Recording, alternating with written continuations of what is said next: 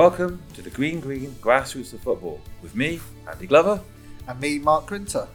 Well, for this episode, Ben is not with us. So, hi Ben, wherever you are. I hope you're listening. I hope you're enjoying the show. And before we go further, I would just like to thank our sponsor, Rachel's Bookkeeping, for all of your bookkeeping needs. As usual, I'll begin with a quote, Mark. And this one, this is a long one. It's a man's game all of a sudden, again. That was Graham Souness. Yeah. That's the quote. That was on Sky Sports, I think it was either late last year or this year. And to be fair, funny enough, not long after that, Sky Sports said, "Thank you, Mr. Souness, for your services and goodbye." He was, if you recall, he was actually sat next to, was it Kim Carney at the time? I don't know. He was actually sat on a panel with an ex-England international when he said that. He backtracked the following day. He said he still stood by his remark, but he was talking about the two matches he'd watched. But yes. So anyway, so in case you haven't sort of read the title or a little précis about this podcast is talking about the challenges that women face currently in sport, in football, and we're going to sort of kind of link it into how that can affect our girls as they progress into football and what it can mean for them. Start with a bit of history. So after being massively popular during World War I, when obviously all the men were fighting, I mean, there were huge leagues. In 1921, the FA implemented a countrywide ban on women's football. And the FA didn't lift the ban until 1971 after pressure from UEFA. And just 1 year before that ban, back in 1920, 53,000 fans watched Dick Kerr's ladies and St Helens ladies play at Goodison Park on Boxing Day. I mean, that's huge. It wasn't until 2009 that the FA introduced central contracts, meaning that women were finally able to make a career out of the sport. And in England, there was not a professional female football league until 2018. The Women's World Cup we've just had. It was last year, wasn't it? Yeah, or this year? Yeah, August. Last year. Now, August, sorry, this is 2024. Woo! The Women's World Cup had record attendances, massive global audiences, and teams breaking new ground. But it was also marred by incidents and a backdrop of discussion and disputes across nations over equal pay, bonuses, and other financial support. There was the Luis Rubiales' infamous kiss on Spain's Jenny Hermoso, Nike's decision not to make replica England goalkeeper shirts, which have since sold out twice after Mary Earps shamed them with both her performance and her campaign. In fact, they sold out, I think, quite literally in matters of minutes both times, didn't they? Yeah. They still say did short runs, but they still absolutely sold out in minutes. And countries like Jamaica had to crowdfund to physically get to the World Cup for like accommodation, travel, just to get there. That's the sort of support that they were getting from their own FAs, and they went on to knock out Brazil. UN Women have called on FIFA to go further and equalise prize money by the next World Cup and close the gap from the prize fund, which was 86 million for the women's teams, but 344 million for the men's team at Qatar in 2022. And then, of course, we've got our Prime Minister, Rishi Sunak, and Prince William, who's the President of the Football Association. When England women reached the World Cup final, they were both absent. Now, the impact of the climate was given as the excuse. They'd have been there for the men. But yes, that's it. If the men's team had reached the World Cup final, you know, one of them would have been. Well, one or both. William certainly would have been there. Absolutely. The FA, yeah. So, you know, yeah, this is it. There are obvious areas where women footballers have made advances, and maternity rights and equal pay are two of those. So we'll come back to it. We'll come back here anyway. We'll look at some of these things. But yeah, I mean, the Women's World Cup was a huge thing, wasn't it? It was an amazing thing, and it's growing and growing. But like you were saying, those figures, it's a sport. The women, certainly in England, is 40 years, 50 years old then, 1971. So it's a long way behind. But in the sense of investment and people being involved, a lot of women, unfortunately, down to men, women and girls, even in playgrounds today, you hear the boys having a go at the girls. Well, no, boys play football, girls do so. Well, we will come to that later. Yes, absolutely. We will come to that. But the Women's World Cup was huge. It got people involved, both boys, girls, men and women, watching it. And, it was generally a positive thing. Unfortunately, there were still a few things which weren't correct. But it's to think where we could have been if the FA in 1921 hadn't banned women's football. And like I said, 50,000 people turned up at Goodison Park on Boxing Day to watch a ladies' match. And by all accounts, when you read about it, these weren't sort of shrinking violets passing the ball. There were players in Dick Kerr's ladies' teams who were smashing the opposition anywhere they wanted to. Yeah, but it's a game of... And I've seen players on our pitches. I've seen some wild girls out here try and emulate them, even if they didn't know they were doing it. When you think about it, logically, it's a football played on a bit of grass with a round ball. So what gives one sex the right to? You're not playing that. It's ridiculous. Absolutely. In today's world, it's ridiculous. You'd think it was ridiculous 50 years ago, 100 years ago, 200 years. It's to get your head around it. But there are still, even in today's world, like I said, unfortunately, said we're both males in our 50s. Probably the majority of people in our position, again, without stereotyping. No, I agree with you on this. Yeah. Are going to say, no, it's what men do. To put it in a political context, you go back to the 1920s. That was 10 years, was it after? Or 10 years, around the time of universal suffrage. But that was around the time that women were just, and this is the upper class women, were just trying to get the vote. This wasn't everybody. This was just trying to get votes and all that sort of thing. It was only the war that kind of gave them the breakout, but I can see why the FA did it, because it was still like women. To paraphrase Harry Enfield, women know your place. Yeah, you've seen those sketches, but and I think the problem is now, and this is going to be the discussion that this part of the discussion of this pod is that there's still that attitude amongst swathes of the society that women and girls are facing. And this is the problem that our players, I think, are going to come up against. And without naming people, I know people in my own family who look at women's football and just think it's a joke, laugh at it, and they say, well, you put them against the men's team. That isn't the point. And they didn't get it. The amount of times I've put up, unfortunately, within this building, if you put the England Lionesses team up against any under-18 division academy team, they'd get stuffed 6-0. And to put that in context, listeners, we're in Summit Up Pavilion recording tonight, yes. But yes, No, you're right. You do hear that. And the good thing about here is that because we've got ourselves, we've got Red Falcon, hi again, Ben. There's a lot of girls' teams here, but that doesn't detract from the fact that you're absolutely right. That you'll hear that attitude purveying around people. Yeah, here, I'm not with word, but certainly within Fries, there is now almost just as many girls and women's teams as there is men's team and boys' team. So, but there is, and attitudes are changing bit by bit. They are, but as we said in the previous pod, I think 7 years ago, we had one girls' team. Yeah. So although it's rapidly expanded, it's not. Perhaps it hasn't give attitudes time to adapt, to keep up with it, sort of thing. Yeah, no, I think that's definitely true.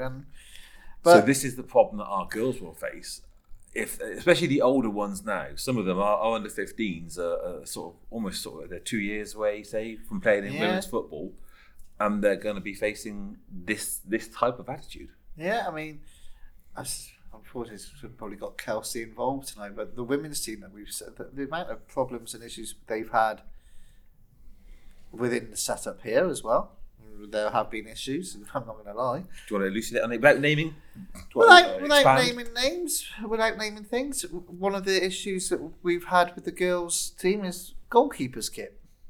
We generally have yellow kits. Yes, for the goalkeepers, yes. The goalkeepers. That's across boys and girls. For female goalkeepers, a yellow kit could have its own issues.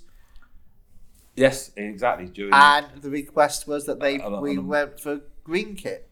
Yes. And it took a lot to get that sorted. Because there is a monthly issue for those not quite understanding where we're going with this. There is a monthly issue for the female player, and yellow shorts can highlight that. But again, I think there's even the England kit, the white shorts, so they changed to blue for the ladies. Yes, they have. But we had that issue here, and I don't think it was necessarily deliberate. It wasn't malicious. It just wasn't understood. And there's things like that again where the girls and requests for pitches and training to be closer to the changing rooms. I mean, I think with the shorts, we'll come back to that. I think with the shorts, I think that's just an education piece because, I mean, I've got daughters, I've got granddaughters, but I wouldn't have instantly thought of that until somebody highlighted it. But for me, straight away I went, "You're right." Yeah. Whereas I think for others there was a bit of pushback. But yeah, sorry, but coming back to you. Yeah, and but pitches close to changing rooms. I went with the yellow, and I thought, no, it's spot because I've been involved with the girls' side now for 3, 4, 5 years, and I'm still learning. Yes. And but there is that feedback. Like I said, when they're training and stuff, certainly with the girls at a younger age, things will happen unexpected, or they're not, what's going on, that could happen. They need to get there quicker to a changing room. And if here... Or even just the toilet. We know the boys just go by the side of the pitch, or just around the tree, just for a quick wee. Yeah. Whereas the girls, it is different.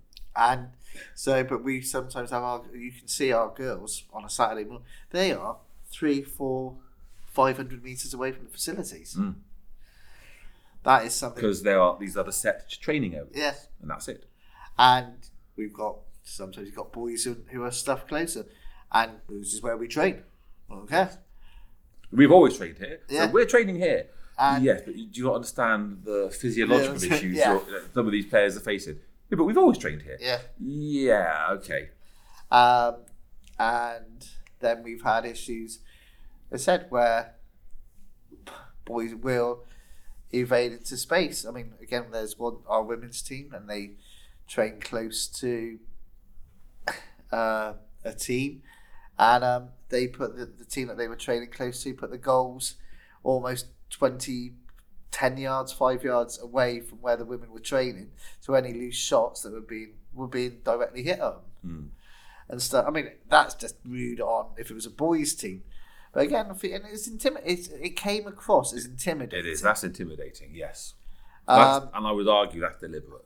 Yeah. So not just we're using this pitch. It's like I think that's there's some women over there. Let's go and show them how hard we are. Yeah. How big our goals are. If you know what I'm saying. And how hard our shots are. Yes. And that was intimidating. And that, whether consciously or unconsciously, I'm sure it was involved, and that happens. So there are issues, and there are things that go on, and we are learning as a club here. Definitely learning. I still think there is more we can do as a club. I think certainly with the women, that needs a lot more support and benefit. I mean, it's fantastic as a club what Kelsey, who runs it, does. And how the team have bonded. There's 40 of them. They're doing really well. Looking to hopefully go 11-a-side. Again, there are issues. They've already created at least 2 sides within that group, haven't they? The over 35s and the casuals team. And again, we're looking into it, but with the women's thing, with this FA, we are literally, 100, 200 yards inside Somerset. So we have to play Somerset FA. and it's on a Sunday afternoon. The women play Sunday at the time. But in Somerset Effort, you look at where the teams are from where we are. The majority, 45 minutes to an hour away, would be generous. There are going to be some that are even further. So you think that we got women playing that will be playing, well, having their kids on a Sunday morning play maybe, or on mums. So to tell them, like, you've got to play an hour and a half game. It's going to take you an hour to get there, minimum, maybe 2, and the same on the way back. So you're looking at about 5-6 hours of your Sunday. Well, plus changing warm up beforehand, changing afterwards. Sometimes opposition will say come in afterwards and be social. So 7 or 8 hours potentially. So that's your Sunday from 12 o'clock till 6-7 o'clock at night. Gone. And in Bristol, which is mainly the Gloucester League, the majority of the teams, the furthest that they would have to play away, which would only be once, is an hour. The majority are within 20 to 30 minutes. Can we get in there? We are still fighting now. And no, I've sent another email off today. I don't think we'll be so, because we're Somerset. We're a Somerset FA club, and I just don't think it'll happen. I don't think it'll happen. And so that the women have said, well, we can't do Somerset FA. Yeah. We just can't do it. And I get totally where they're coming from. So does the FA? I don't know. I appreciate, and counties is where it is, where you draw the lines and stuff like that. And maybe we're just unfortunate within our positioning. But again, that is another barrier for this feet club. I mean, the Red Falcons, who we have here as well, all their teams play here, apart from their women, who play in Almondsbury. Yeah, because they made that decision. They're going to play in the Gloucester, but it's easy for them. And so and not just that, even our team, I guarantee you, they don't all live in Keynsham. A lot of them will live in Bristol. Yeah, in and around, and they've said it's mainly easier for them to be over there anyway. So again, when we have our next managers meeting and stuff potentially, we've got to discuss, well, do the women play away from Summerdale here? So I don't know the ins and outs of how that works with the FA with us being. I don't know how. I'll have to speak to Ben next time I'm speaking, how they get around it with their women being I'm sure you can, because we've played. I know it's still in Somerset, but we have played elsewhere here. We know lots of teams who play at many other pitches. Admittedly, that's Hannon Minor or even Youth League, where they've got a lot of pitches, and it's all within a county rather than a. So it's all within the county rather than the actual affiliated county. Yeah. But even someone like Bitton, I'm sure I've played Bitton in the past where they've hired Lansdowne pitches, which is in Bath, and then you've played them again, and they're playing in Bitton, which is South Gloucester, which is Gloucestershire. Yeah. So that I know that's youth football, but it's still within county. So I don't. Unfortunately, again, very new to it, but getting the support. Or I've been told by certainly the Gloucestershire FA when I went to see them in their offices. I've had a quick chat. Somerset want us to stay in Somerset, so it was. Well, of course they do, but when I spoke to Gloucestershire, they must understand our issues. All I get with Gloucestershire at the moment is put it on their bottom of their thing and put an application thing in, which I've done, but I'm not getting anything back. So, but that's something we're facing. But again, here I said the toilet issues. So it's a long way, even at grassroots at our level. I think when you look at the higher levels, the Lionesses down. They still get abuse and still get, the men's game's better, it's quicker, harder. So there's still an awful long way to go.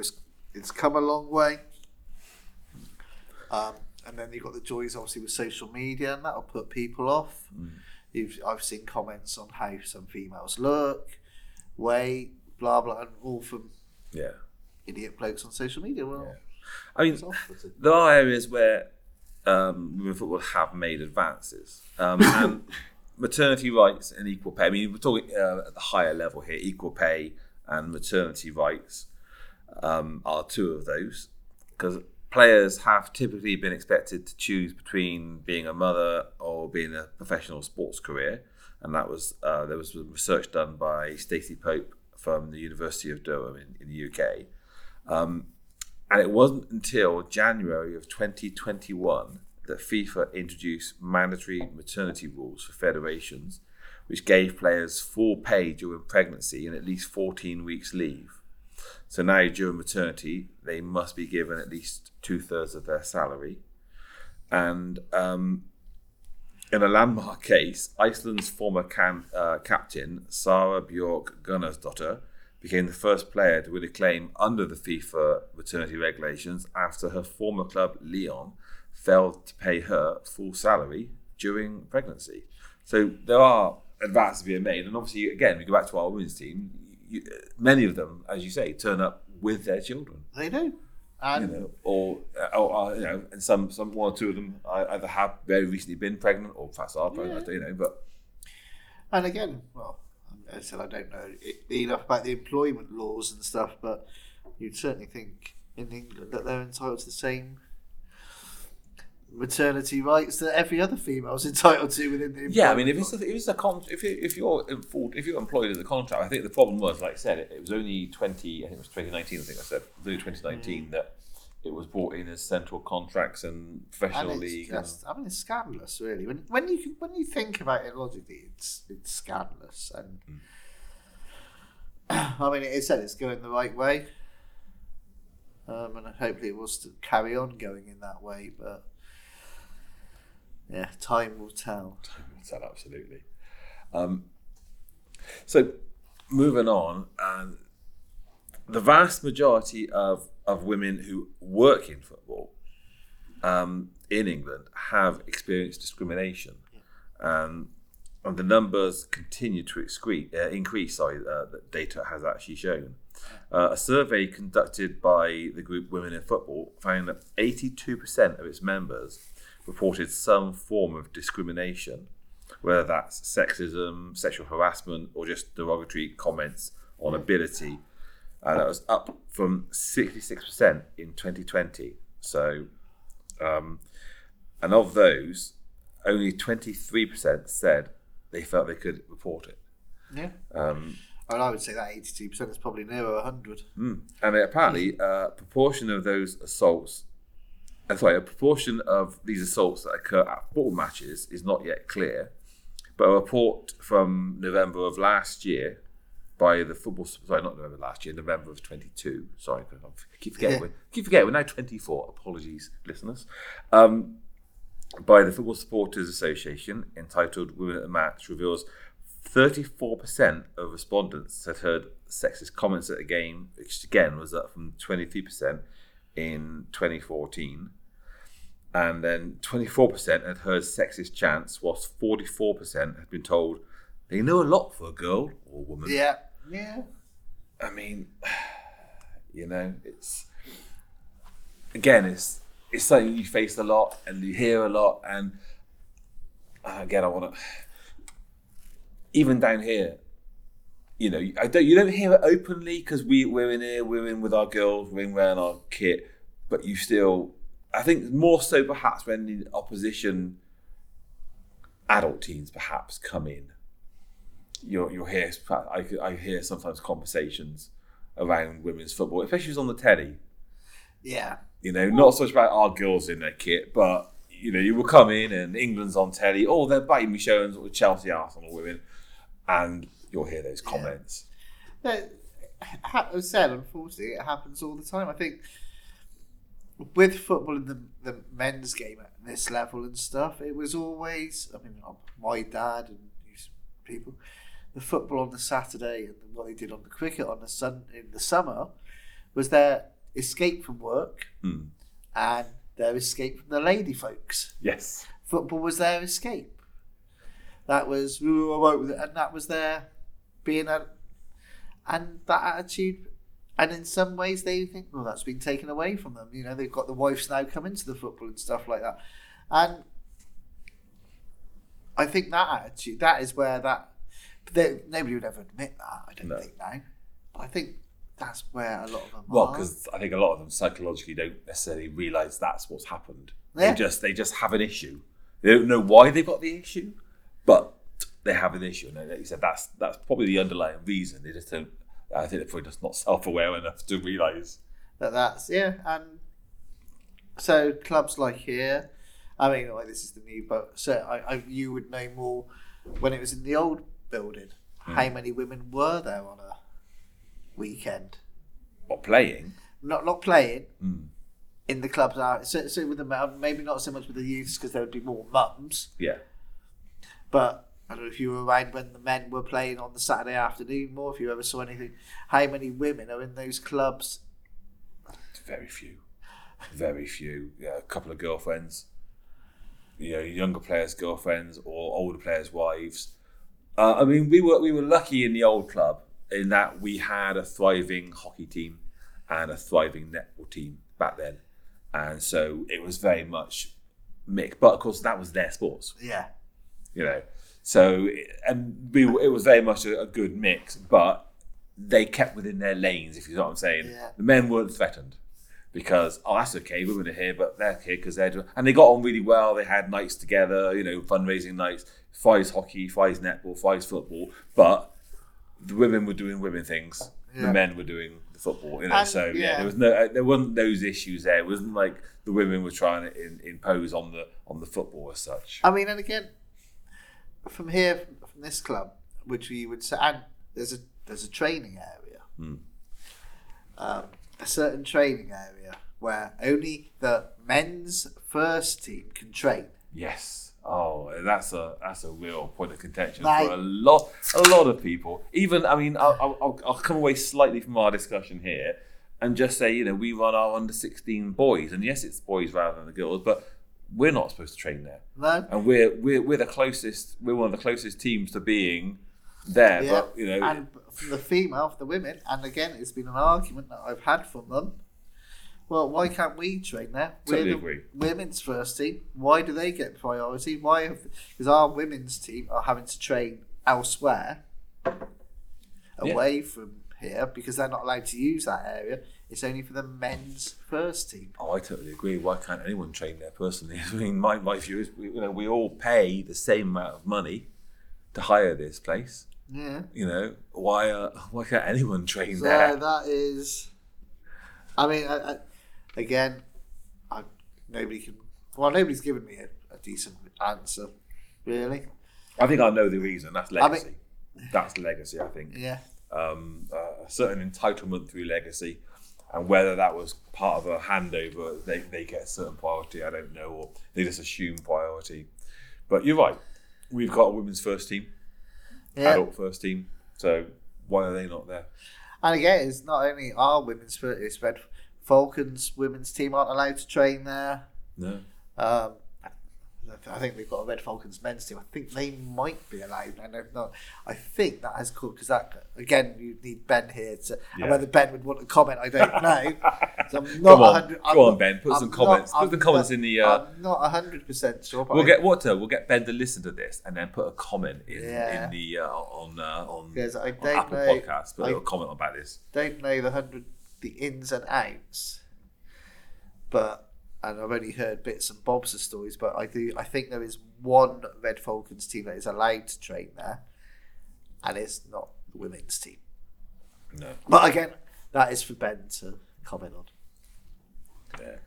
I mean, in terms of discrimination, another Women in Sporting survey in 2022 found that 43% of teenage girls in the UK who had previously considered themselves sporty and participated in sport felt a disconnect after the age of 11, and over 60% of these girls worried about the lack of confidence or being judged, which for a club like ours, where we've got girls up to under 15 now, is worrying.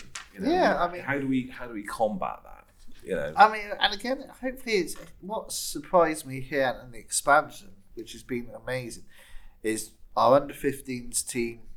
They've only ever stayed as one team, but they've grown in them and they've kept going. That's been, because as our first team, they were a team that struggled.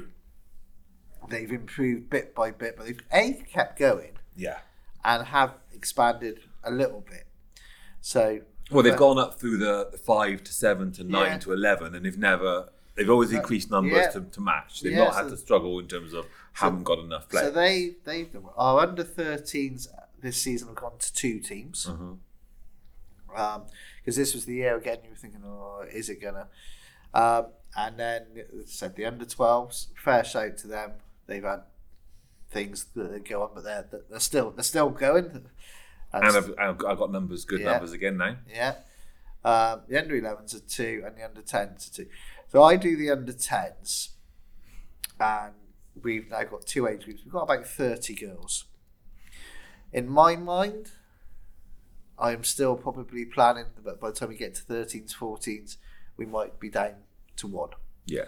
I mean, it might have, because 11 aside, as we've seen with the under 16 boys, you need at least 16 really. 15 or 16 is the right sort of number really, because you always got a player or 2 missing normally, and if you all turn up, well, yes, you can live with 16 at that hard, push, but it's hard, but you can live with 16 players, and it's rare that you all turn up.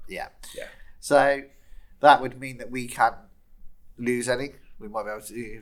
Yeah, you're either going to have an under 13 situation where suddenly you've got 30 players and you can do that, or you're going to go with what you've got and find 1 or 2 drift away, and you go, right, perfect numbers for 11 aside. So and that's the 2 options, isn't it? It's going to happen. At the moment, we'd be looking at 2 teams, but we'd be on the edge, on the edge. Yes. The issue we'd have is if we get, say, 24, 25. What do you do there? That in-between point is hard, isn't it? Because 24, 25, if you went 12 and 13, is not enough for 2 teams. No, it's not. No, it definitely isn't. But it's probably 10 too. Well, it's certainly 7 or 8 too many that you could say. But that's so.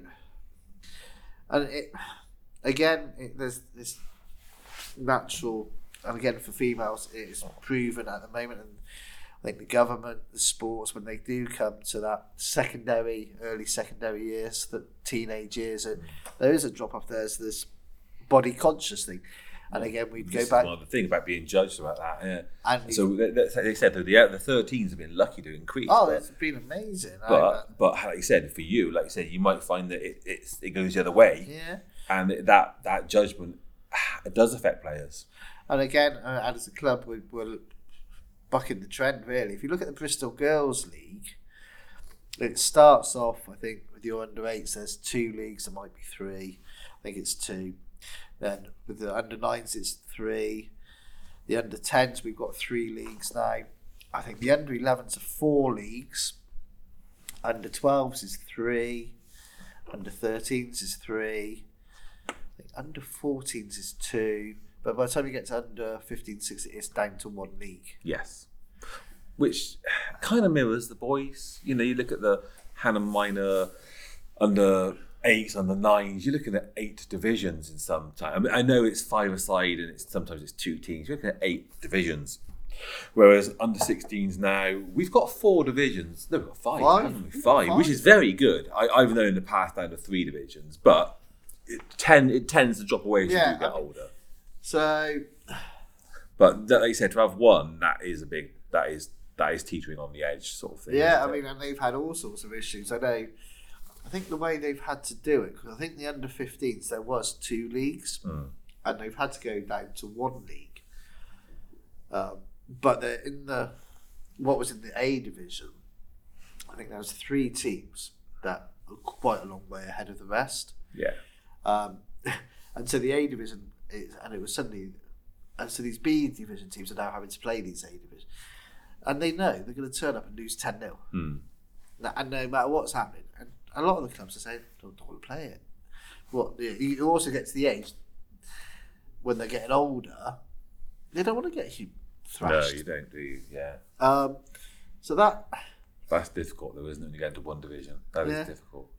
Because you are going to have these discrepancies. It's not the league's fault in that sense. No, it's definitely not the league's fault. What do they do? What can they do? Unless they can... I know it's difficult, but unless they're doing things such as, okay, we know that you 3-4 teams are strong, you're going to play each other 4 times, but you're going to play all the other teams once or something like that. You know, Which would be an absolute nightmare to arrange, sort out, but would perhaps say, look, you don't cancel, you play them all once. That's it. But it gives everyone then enough games, or so, I don't know. However they do it, that would perhaps be a way to do it. I know it caused the league, and it caused backlash, and you can see it from every angle, and that's again, it's going back to where we are within, say, for Fries within the Somerset with the women's team. I've spoken to Somerset FA, and to be fair, they have. Where we would join in, you've got the North and the South League, so we wouldn't have to play, say, Minehead, which is almost a 2.5 hour drive, because it's ridiculous. But where we are, even like Western, is still potentially a good hour's drive away. Yeah, and that's local. Yes, absolutely. I mean, we but so that's still so. I mean, for us, how often have we played in the boys? How often with Hutton we played once on a friendly, I think. Yes, I mean, I think for some of those situations, you've got Priory, you've got Banwell, you've got but those sort of teams, I think you'll find they're doing it because they're realising their leagues aren't strong enough. Yeah. So they're requesting to come in. So now you've got Western-super-Mare in the Avon Youth League. You know, you've got Nelsey. All those have come up because they've realised that the Woodspring League just aren't strong enough. It's not like a deliberate thing about you're now going to play miles away. And I think the same happened to the Bath League, Missile Norton League, where the best two teams there went off to play in the Wiltshire leagues, and it kind of left them with nothing. So a few of them have come over as well. So it wasn't a deliberate thing about distance. That was just because those leagues kind of fell apart a bit. But it just makes it more difficult. It's certainly for the women. Yes. But that's where it has to develop. I mean, I think it will. I think you will find more and more teams have things. But I mean, again, for the women's, I even think that you always have a radius of where the club. I know it makes it difficult more for the FA. Yeah. But Whitchurch, where you, I can, like I said, I can never work out how Whitchurch is Gloucestershire, and where Somerset. When I think you go into, it's where they play, isn't it? It's slightly. It's where they play, because when going back 30 years when I first started, where they used to play, they were within Somerset. Now they're not. They're now playing their matches within Gloucester. Yeah. So it's just a matter because they don't have a home, as it were, in the sense that we've got this place, or Warmley have got their home, or Bearn have got their. They've obviously. I mean, they play at South Bristol Sports, or the old Imperial, which is where Imperial play. Yeah. But in that sense. But no, going back 30 years, they were up sort of King's Head Lane way. That's where they used to play up there. On pitches up that way, so they were in Somerset, here's an interesting one. A study by Messner, Duncan, and Jensen called "Separating the Men from the Girls." Now this is talking about women's basketball in America. All right, but it is still relevant. Because you hear this all the time. I think even you and I are guilty of this. So in fact, I know I'm guilty of it. I've even done it tonight. In women's basketball, gender was constantly marked, both verbally and through the use of graphics. We were continually reminded that we were watching the Women's Final Four, the NCAA Women's National Championship game, and that those were some of the best women's college basketball teams, that Coach Pat Summitt is a legend in women's basketball, and that this NCAA women's semi-final is brought to you by, and so on and so forth. So, why should that happen? It's an issue. It absolutely is an issue. And that's. I mean, again, the logic is if you're going to do it for the women's, you have to say the men's. This is the men's. Yes, we've got the Premier League.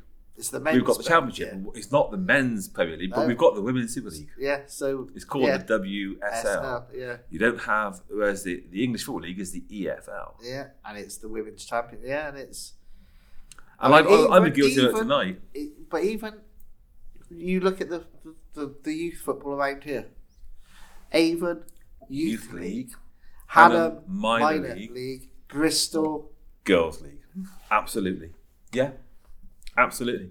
So you're right, it straight away separates the gender or the identity or the sexuality, whatever you want to call it. I'm sorry if I phrased it wrong there, but it's separating them out. So anybody who wants to make derogatory or discriminatory or just make it discriminatory in any way, straight away it's got it there. Yeah. That's the women's side. That must be for women only. That's for them. Must be some way not as good. Yeah. Because you got in football, in main football, you got the Premier League. Yeah. And then you got the Women's League. The Women's Super League. Yeah, and it's super, but it's the Women's League. It's not the Premier League. And it has to be, So I think you're right. I think there is a specific use of language. So it should be Super League. Super League, yeah. Or it's the Men's Premier League and the Women's Super League. Yeah. Yes. And little things like that. And I think and it was always known as the Women's Euros, the Women's World Cup. The Women's World Cup, absolutely. As opposed to, did they call it the Men's World? They always call it the World Cup. I think there was a bit. They did for a little bit as political correctness, because I think it got built, certainly the BBC for a bit. But I think that again they just got dropped. But the use of language is very, very important. And it's powerful. It's very important because it divides and it makes that distinctive mark that you are. And because women have always been seen through a certain lens within football as you're not as good, then straight away the Women's World Cup, well, it's not as good, and the Women's Super League, well, it's not as good because women are not as good. So by using that language, it's straight. And even like I said, talking about this basketball coach Pat Summitt is one of the best women's. Pat Summitt is a legend in women's basketball. Yeah, that's saying that she can't. It's not just a legend in basketball coach. You know what I'm saying? So I mean, again, it's been a thing that Emma Hayes, hasn't it? Yes. There's always been this rumour, and she's never. I mean, I hope whether she's ever applied, I obviously don't know and stuff. That is Emma Hayes. I think there's the old championship team. I think even Bristol City were rumoured to be interested. Well, it was she was a candidate or something was going on. Whether that was true or not, it might just be press talk. Any case, because Emma Hayes is obviously a very successful manager for Chelsea women. And again, you say Chelsea women. Chelsea women. You don't say Chelsea, You don't say Chelsea men. No. You say Chelsea women. So it's, would she be a success in the men's game? You have no reason to think why she wouldn't be. And it'd be... I think I do. I think it would be the attitude of the players. Just like you hear about that when non-playing managers go in, and then afterwards you hear that players with experience just wouldn't listen to them. Yeah. And you've heard those stories where, I can't think offhand, but I know there have been managers who've gone into clubs. For instance, was it Graham Potter at Chelsea, and some of the senior players just took no notice of him because, what have you done? Where have you been? We've done this. We're experienced. So I think that's men. So I can just imagine what it would be like for someone like Emma Hayes going into like a high level. Imagine going to a Premier League team, a high level Premier League team. What some of the players might do. On the face of it, all smiles for the photographs, and then behind closed doors on the training ground, make life as awkward and stuff as possible. Yeah. So attitude like that would be a long, long way away. I mean, again, it is breaking new grounds. I mean, you have the first female ref of a Premier League game over the Christmas period at Fulham. I think it was Fulham. Yes, and we'll come back to that. But it's a long... Yeah, unfortunately, there is still a long, long way to go. Yeah, and language, as we've said, is a very, very important. And even unbiased, like you said, and it's. I don't know the facts, but I'm assuming there's women involved in the naming of the Women's Super League. In our case, the Bristol Girls. I doubt it. I may be wrong, but I doubt it. Yeah, I mean, Maybe the Bristol Girls League, but even the Bristol Girls League, I bet it wasn't. I bet it was set up by men. I bet the Women's Super League was created by men. Yeah, I because behind the scenes, these are the people at the FA. And it's difficult, and it's still such a long way to go. And anybody who thinks is deluded. Yeah, I think it's a good point here to take a break. Mark and I will return to this subject in 2 weeks' time, where we'll follow on with this and we'll discuss a bit more inequality in sport for women, and we'll also look at gender inequality. We'll also look at some high-profile celebrities who've, let's say, put their foot in it, and we'll end with possibly some successes as well. But for now, Mark, thank you very much. Thank you, Andy. Good night. And listeners, thank you. And listen out in 2 weeks' time for part 2 of this one. For now, goodbye. If you like this podcast, then please email us your questions, comments, random thoughts, anything you want to share with us at greengrassroots@gmail.com. You can contact Mark and Andy through X at Fry Club JFC or Ben at Red Falcon JFC, on Facebook via Fry Club Junior FC or Red Falcon Sport. The Fry Club JFC website is www.fryclubjfc.co.uk, and the Red Falcon Insta page is at Red Falcon JFC. You could also type out a fantastic review on Apple Podcasts or give us 5 stars on Spotify. You've been listening to a We Haven't Got a Clue What We're Doing production, produced and edited by Andy Glover.